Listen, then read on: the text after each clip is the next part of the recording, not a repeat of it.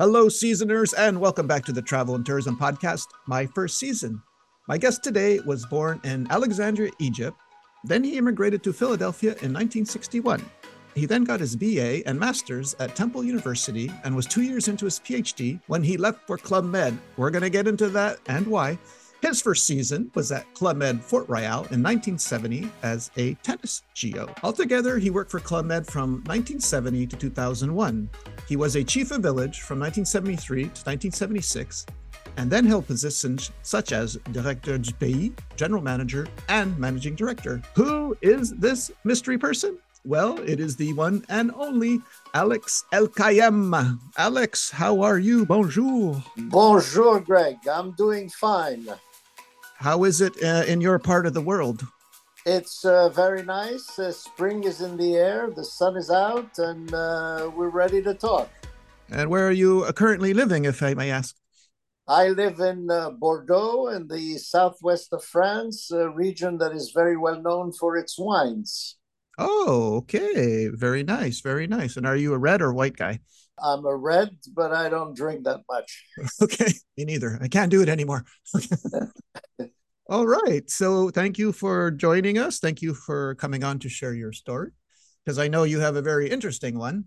Since I work for Concordia University in Montreal, I'm kind of fascinated with academics and all that. So I guess if you can take me to when 2 years into a PhD, I guess you had about 2 years left, right? It's about 4 years for a PhD? No, PhD is two, but then at the end of your PhD, you have to write a thesis, and you have 7 years to write it. But I happened to have divorced, and I was looking for a nice place to forget about my divorce. And I read a newspaper, and I saw Club Med vacation, Fort Royale, $499 for 1 week. So I went. Okay.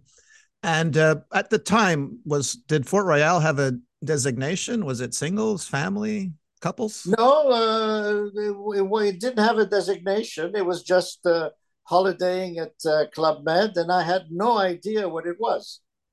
Okay. And when you got there, were you like, what is this place? Why are people dancing? What's going on? Not with that tone of voice. As a matter of fact, I thought I was back in paradise. It was fantastic. The people were great. The GOs were great. As we will talk a little bit further on, I speak several languages, so I was comfortable with everyone. I played good tennis, so Yeah. I fit in immediately. Well, yeah, I'm noticing that you went on this holiday in 1970. Your first Mm. season was in 1970. So did the chief of village try to recruit you when you were on vacation? What happened? No, not at all. What happened is when I finished that holiday, I went back home to Philadelphia, and I thought that I would love to work for a place like this. I've always dreamed of being in beautiful places around the world, traveling, entertaining, and doing sports. So I discussed it with my mother, who was my advisor then, and she said, "Listen, why don't you go and apply?" So I called the New York office, and I got an interview with the director of the New York office, who was a great gentleman called Stéphane Geisler, and he interviewed me. And right there and then, he explained to me that Club Med was really opening to the American and the North American market, and my profile interested him.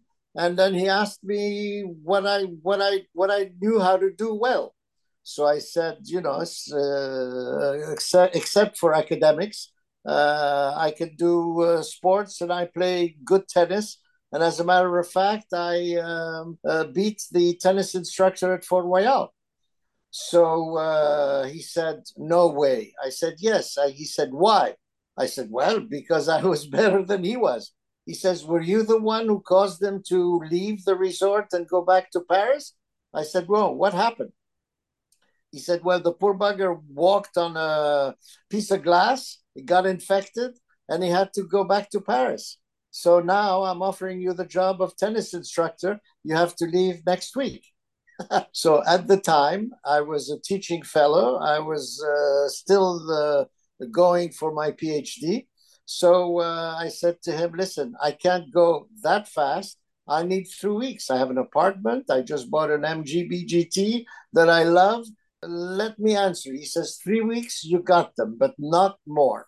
So I got back home and I did what was necessary. And 3 weeks later, I got back to Fort Royal.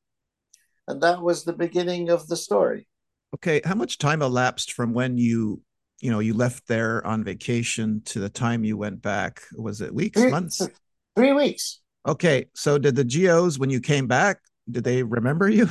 Oh, definitely. As a matter of fact, the chief of the village, with whom I'm very good friends now, because he lives in Bordeaux, and his name, he was a great chef de village and also a directeur de pays.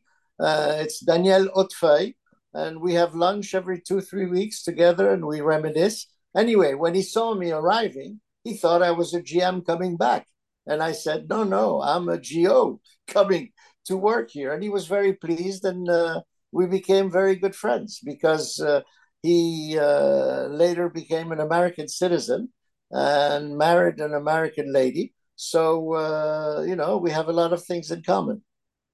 Okay, and during your interview, did you mention how many languages you speak? And if so, how Uh, many do you speak? of course, of course. I speak 5 languages: French, Italian, Arabic, Spanish, and obviously English. Where did you learn Italian?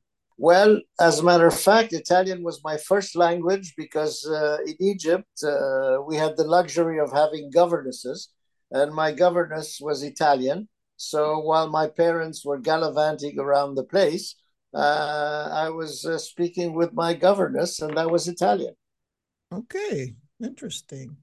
Now, how long was your season in Guadeloupe? What do you Well, it what was it was the whole winter, from November to April or May, something like that. and since you already went as a GM there, you probably didn't have any culture shock anymore, right? Or Club Med culture Oh, shock. not at all. I fit right in, and as a matter of fact, I was remember it was 1970, so there weren't that many American GOs, and even less American GOs who spoke French. So all the Americans who were in the majority of GMs came to me because the chief of the village could hardly speak English. So I was de facto the assistant of the chef de village. And I even remember, him being a bit jealous at the beginning. But then I explained to him that I had no ambition to take his place. And you were probably, I'm guessing, the only tennis GO in all of Club Med that had a master's degree. As a matter of fact, I have to admit that for a long time I hid the fact that I had degrees Okay.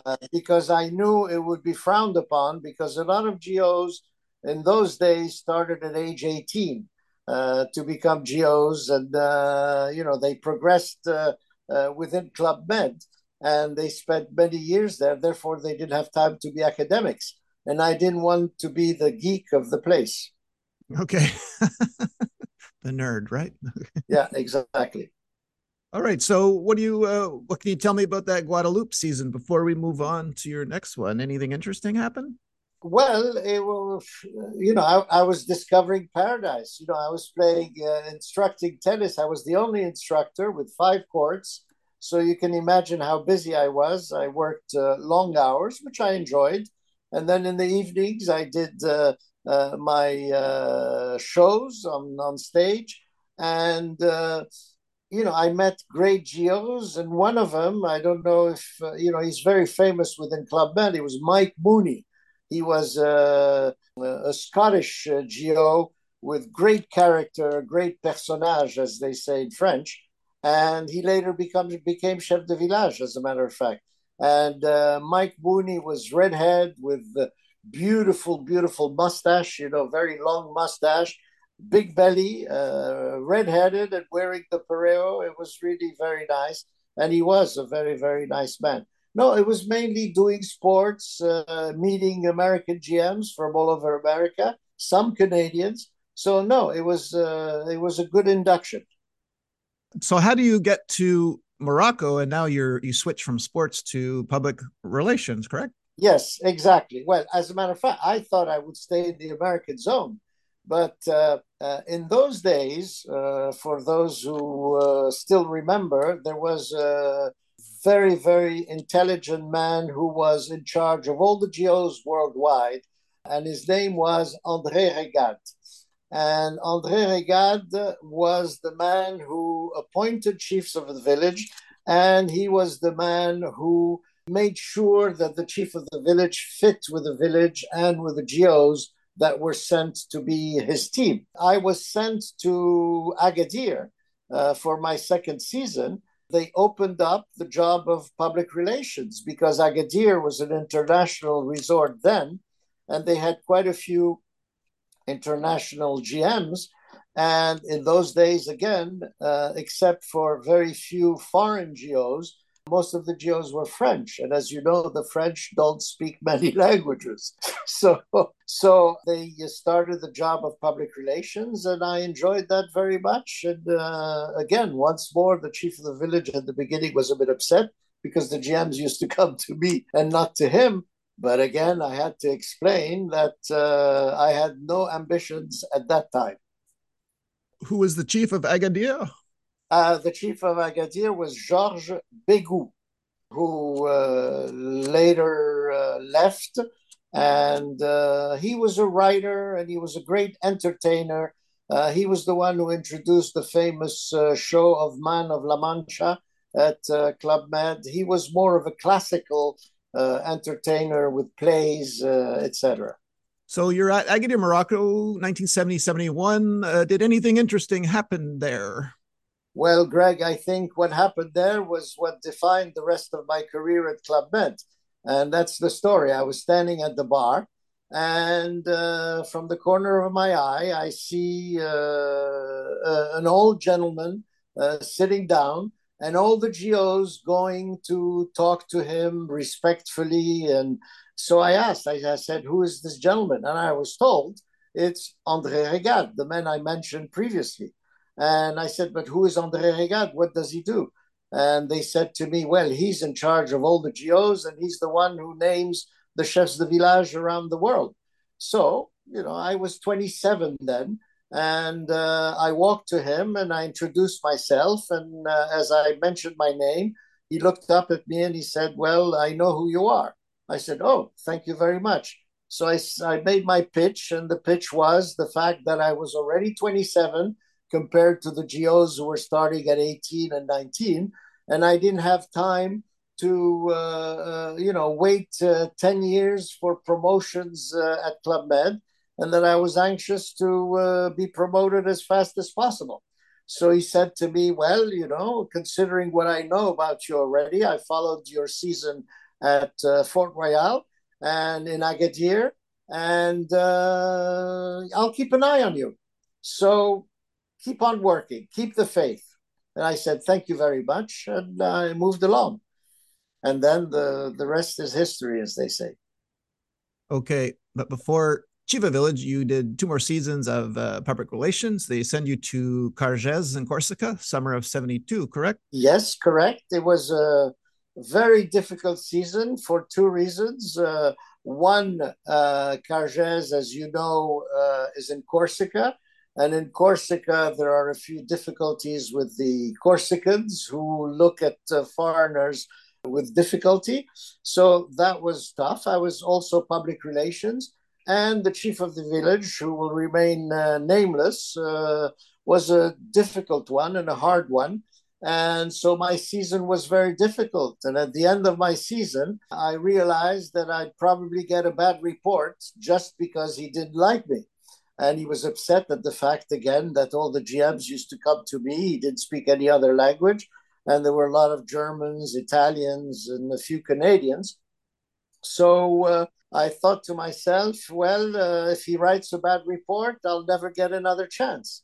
So I took my lovely pen and I wrote a letter to André Regard in Paris, and I explained to him the situation.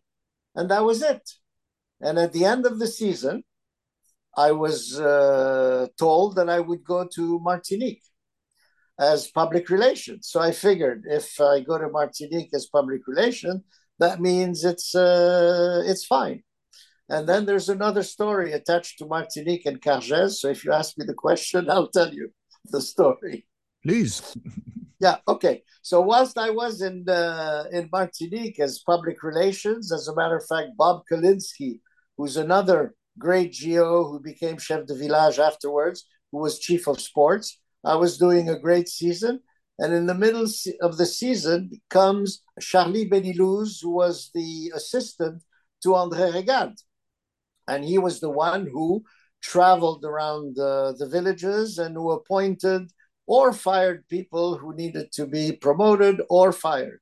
So Charlie Benilouz comes and says, I'd like to see you. I said, oh my God, Cargès is catching up with me. So I meet with Charlie. He has a good smile. We have a good cup of coffee. And he says, well, listen, I have some good news and I have some bad news for you. So I said, well, listen, give me the good news first. The bad news, I'll be able to digest them later. So he says, well, congratulations, you're promoted to chef de village. I said, oh my God, I didn't expect it. It was fast. At Club Med, to be chef de village after 4 seasons, it's very rare. So I was very happy. So I said, well, what's the bad news? He says, the bad news, you wrote such a great letter with such great details about Cargès that you're going back to Cargès as a chef de village.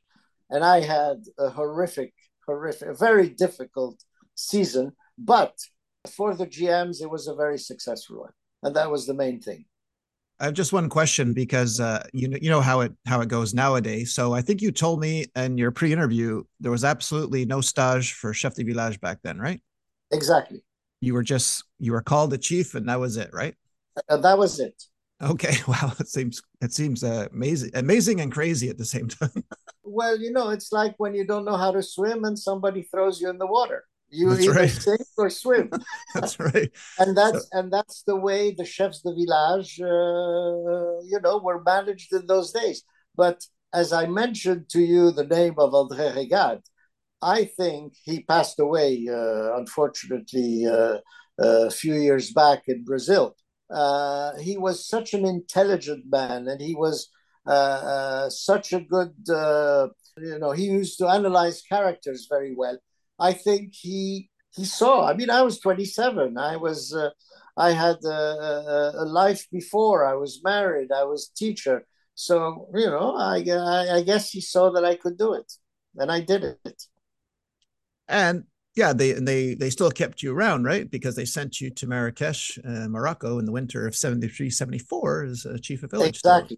Exactly, exactly. Yeah, you're no stranger to Morocco because you worked at Agadir. So how was Marrakesh? Marrakesh was very nice. It was a village, that was in the middle of overlooking the square called the Square of Jamal Feda, which is the center square of Marrakesh. And it was a beautiful, beautiful village with an indoor, outdoor pool and, very, very Moroccan. As you know, I was born and raised in Egypt, so I speak Arabic. But my Arabic is different from the Moroccan Arabic because the closer you get to the Mecca, the purer is your Arabic. And the farther away you get from Mecca, which is Morocco, the Arabic has been diluted by distance. So these people understand Egyptian very well because it's pure Arabic. But Egyptians have a hard time understanding Moroccans because the Arabic has been diluted and the words of certain objects and things are different. Having said that, before going there, I was told that Marrakesh would be difficult because the local people working there were syndicated and, that the least problem, they would go on strike. So I thought to myself, well, how do I go around that? So the first thing I did when I arrived there, instead of having my first meeting as a GO meeting, I decided to have a meeting with the local workers there. And I started speaking in Arabic at the beginning. And I said to them in Arabic that I was from Egypt and I was the first Arab chief of the village name and that I was told that they enjoyed striking when they were unhappy. And I said to them, well, this would be a shame on the image of Morocco internationally to do such a thing, and that I counted on them and I was sure that everything would be smooth and I would take good care of them. The season went by without a strike. It was fantastic. So, that's the story about Marrakesh. Oh, good. And then you go back to Guadeloupe for Yes, summer 74. summer 74 Caravel. That was probably my second best season as a chef de village. It's a beautiful village with a beautiful beach, and the GMs are really international. And so I enjoyed it very much, very much. Your next village, I'm very interested in because it's Hanalei, Hawaii, and I think you might be the only person that's been on the podcast that's worked there. So please tell me all about this village. Well, it was the first time that Club Med went into franchising. Made a deal with a huge Japanese company called C Ito, Itoh, which was a very, very large Japanese company which wanted to move into tourism. So we chose Hawaii because Hawaii was probably the closest destination to bring in a Japanese clientele. I was named there because I was American and that I did not need working papers, and it was very difficult with the American administration to bring some GOs. As a matter of fact, the composition of the GO team was the most extravagant I've ever had at Club Med. We had 27 American GOs recruited in the States, 12 French GOs who were in the top administrative jobs, and then we had 7 Japanese GOs. And none of each nationality spoke the language of the other. So you can imagine the GO meetings where I had to have people translating what I was saying to one, the second, or the third team. But in the end, they went by very, very well. It was a lovely, lovely, lovely village, very, very comfortable. The rooms were huge. The views on Hanalei Bay, Hanalei River were amazing. And, it was on the island of Kauai, which is called the Garden Island of Hawaii. And we offered helicopter excursions, like horseback riding excursions, going by catamarans to see the whales in the bay. We had beautiful Hawaiian music, etc. So it was really a wonderful, wonderful season. And voila, so I'll never forget it. It was a season where I spent a whole year compared to the 6 months in the other villages. And how long did that resort stay open for? It stayed open for 5 years. 5 years. Okay. From 75 to 80, I think. So you're one of how many chiefs that work there?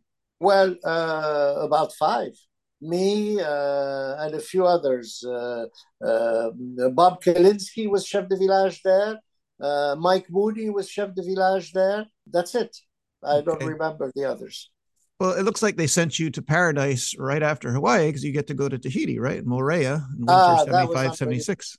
But in between, I have a very interesting story to tell. As a matter of fact, it's the first time that I make it public, which is a very interesting story. We had seminars at Club Med for the chiefs of the village, etc. And it was time, I was 30 years old, and I figured I better stop the villages before it's too late. And I'd rather move into the commercial marketing, advertising end of Club Med. So I identified the top man in that area at Club Med. His name was Jacques Giraud, one of the top bosses of Club Med, an ex-IBM manager who was recruited, and he was one of the vice presidents of Club Med. And I asked him if I could move into the commercial. I sold myself to him, and he said, fine. We went back to Paris. I stayed in the hotel, and lo and behold, I go see a movie called Death Wish. I don't know if you remember that movie Charles Bronson. Charles Bronson. And what I see in that movie, obviously, assassination, violence, etc., and everything that happened in the States in those days. I don't know if you remember or if you were even born, but in those days there were an average of 29 assassinations per week in New York alone. And I was obviously asked to go to New York. So I said, God, I don't want to go back to the States at that time. So I had to go back to meet with Jacques Giraud. And I said to him, Jacques, I'm sorry. I couldn't tell him that I had seen a movie, and that movie had impressed upon me not to go back to the States. So I said, listen, I still have a few years of me as a chef de village. And that's how I was sent to Tahiti and never went back to the States. Yeah, because then like right after that, you join the offices. You go for a stage for Directeur du Pays for the offices of Milano and Brussels, correct? Exactly. That's where I went to learn about the job of managing a Club Med office. And if you're interested, I can explain to you what the job was all about. Yes, please. Okay.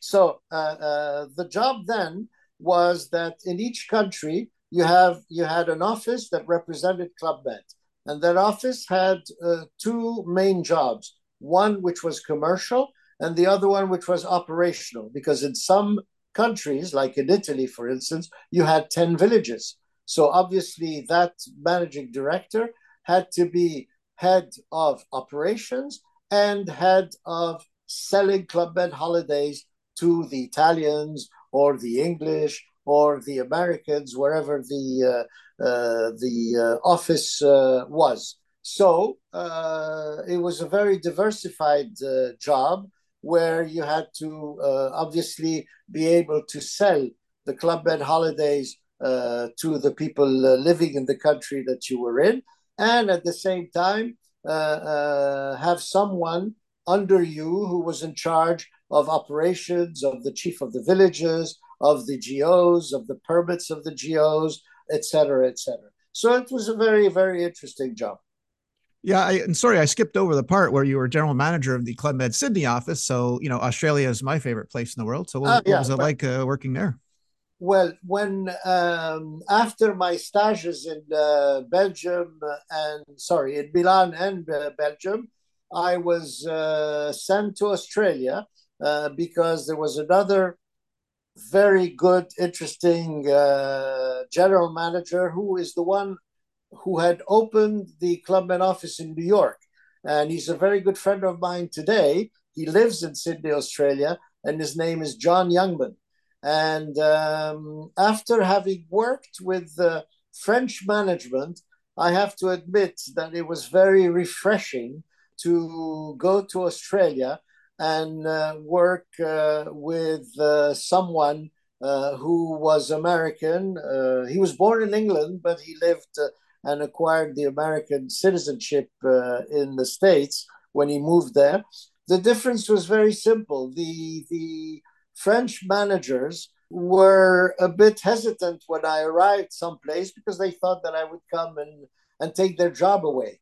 Whereas John Youngman, when I arrived, opened up all his books and allowed me to be present in all the meetings that he attended. He was the managing director, and I was the general manager. That was my first job in commercial. So it was very good for him to really teach me the job because obviously from chef de village to managing marketing, advertising, and commercial entities, it's a world between the two. So I really learned the job of managing an office and people for Club Med. It happened from 1977 to 1971. Sorry, to 1979. Yeah, and then in '79 they send you to Club Med Auckland, New Zealand. And were you part of the opening of Club Med New Caledonia? Exactly. So actually, when I was sent to New Zealand, there was no representation of Club Med in New Zealand. And thanks to John Youngman, I was able to arrive in Auckland, New Zealand, and open up an office, hire people, make the deals with the airlines. And I wasn't directly involved with the operational opening of New Caledonia because it wasn't close by. I mean, it was a few hours away by plane. And they had sent someone from Paris to manage the operational opening of Club Med in New Caledonia. But I was in charge of the commercial side of getting sales from Japan, Australia, and New Zealand, and develop the clientele in the Southwest Pacific. Okay, wow, that's pretty impressive. Your career here. Then I see 83 to 85, you get sent to Southeast Asia, right? Like manager of the Club Med office in Singapore. Yeah, exactly.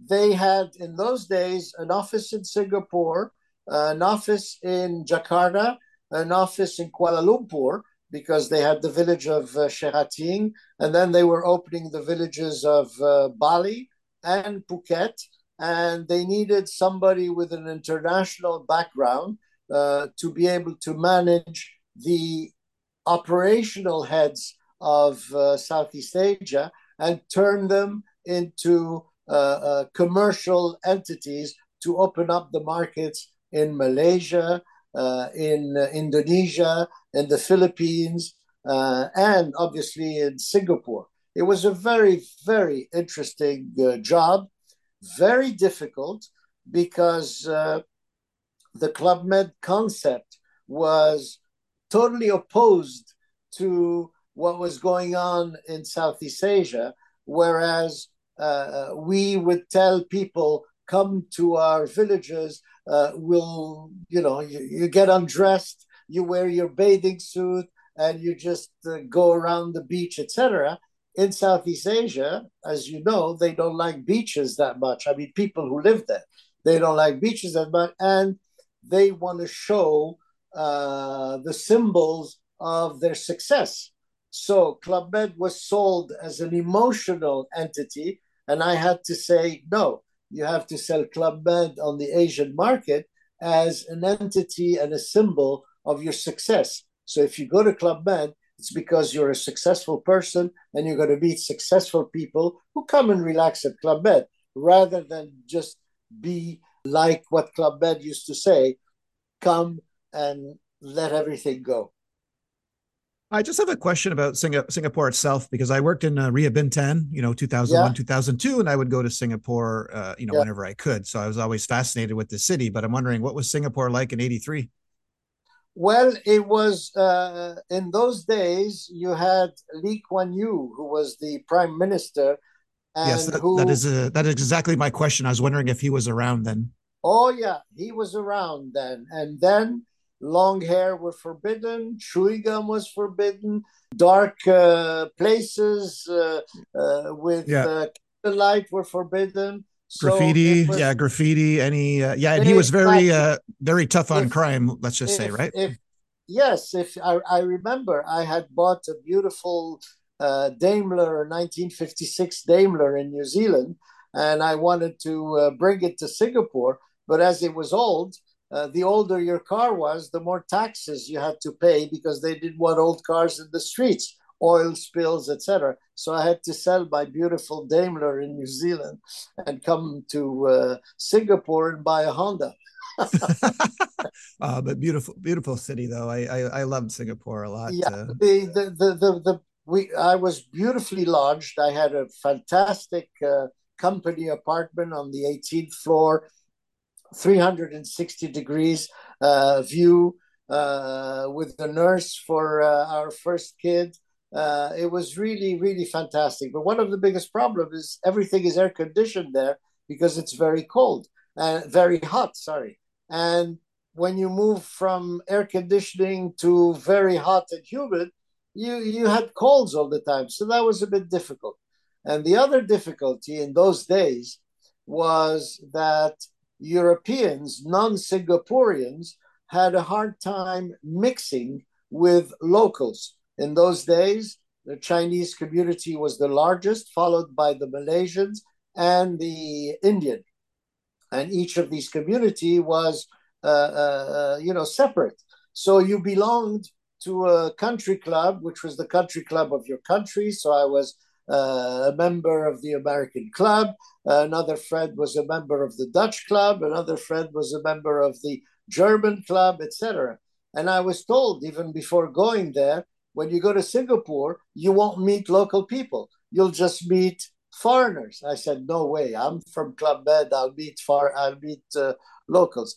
And it was very tough. It was very, very, very tough. So it was 2 years which were professionally very challenging, but I really did like it personally.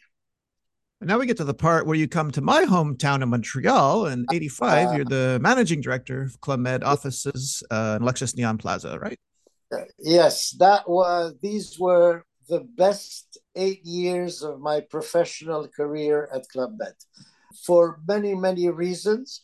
One, Canada, as you are aware, is a beautiful country. Canadians are amazing people.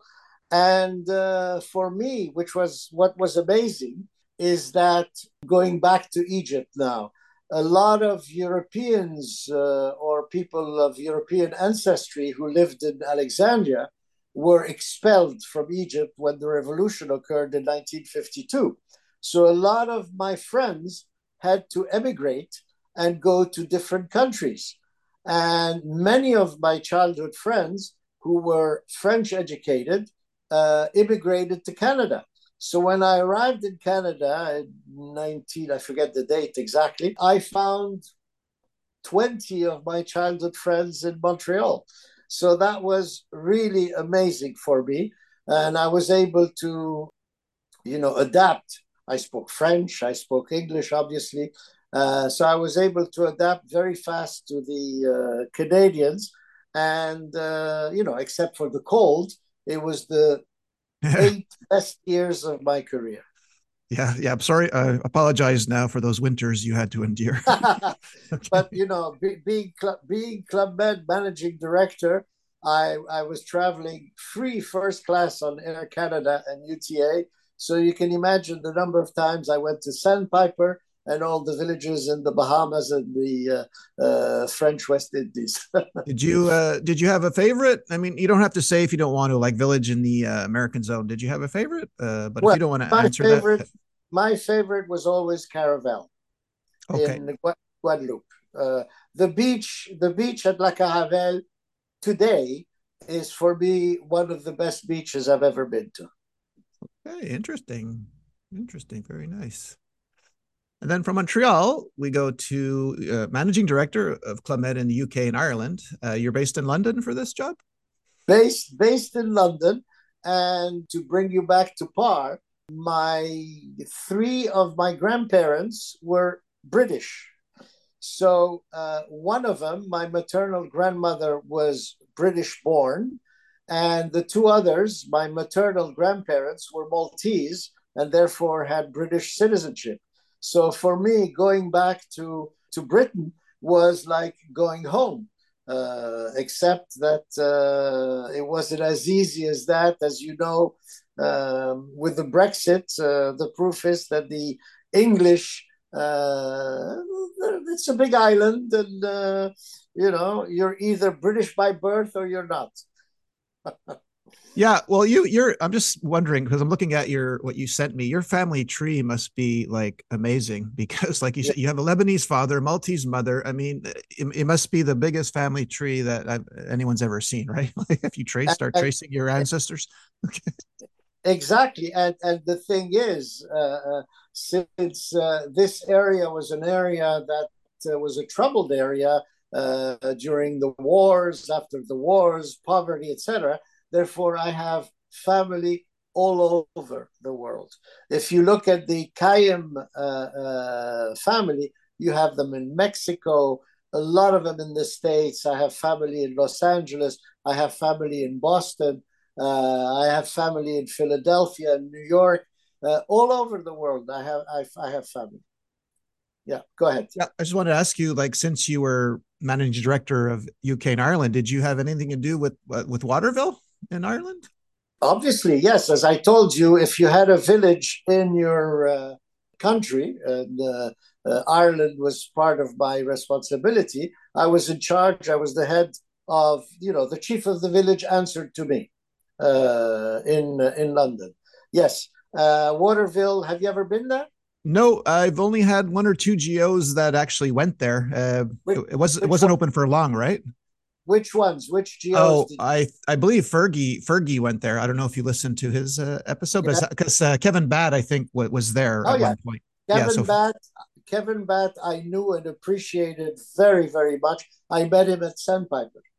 I thought he was a very, very nice man, and obviously he was very successful at Club Med. Yes, so I used to have to go every 8 weeks to Ireland to see how things were going. The village was only opened in summer. It wasn't open in winter because it was cold and rainy. But I don't know if you know, but Waterville was a beautiful, beautiful spot for fishing, for golf. The golf links of Waterville are even world famous. And Waterville was one of the villages which was a hotel previously, which we bought, and the rooms again were beautiful. And no, it was a very nice village, but difficult to access. I mean, from London, it took me about 7 hours door to doors to go to Waterville. I had to go to the airport in London, obviously 1 hour private, before the takeoff. Then it was like 2 hour flight. Then you land in Cork. Then you had 3 hour ride to go to Waterville. So it was a difficult place to. But Ireland is such a beautiful country, such a beautiful island. It's gorgeous. It's really very nice. and this part of your time in Club Med, this is in 2001. You retired to France, correct? Yes, I have to admit that I had a few years in me to continue because I was only 58 when I retired. But as you may have known, there was a change of management. Serge Trigano was fired, and he admits it himself, and it's a big wound for him. And when he left, obviously, all the people the old geos like me and a few others, when a new management comes in, obviously there are difficult times. So I figured I better leave with my head high, negotiate my departure well, and enjoy retirement, which I did. And you still do, And right? I still do. Okay, Alex, we are coming to our end of this interview, but I do have one last thing to ask you. Looking at your storied and legendary career, I was wondering, would you have done anything different? Do you have any regrets at all? No regrets whatsoever. And as a matter of fact, if I had to give any advice to any young person today, in whichever country they're in, is to go work for Club Med. Even today, even though the club has changed, but society has changed. Club Med, I still go on holiday at Club Med because I still have advantages to go to Club Med for having worked there for 30 years. And 2 months ago, I met a new chef de village in La Palmyre on the French Atlantic coast. And he was a fantastic chef de village. His name was Arturo. He's Mexican.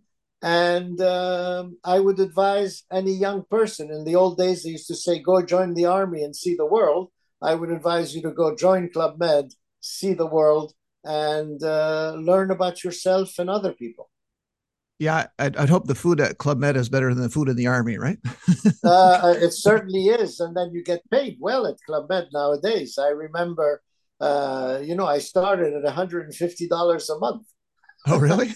Wow. Yes, working 16 hours a day. But in those days, money wasn't important. It was, when you're in paradise, who cares about money? You had Yeah. beads around your neck and the bar and the beautiful women and great weather, beautiful beaches. What more do you want?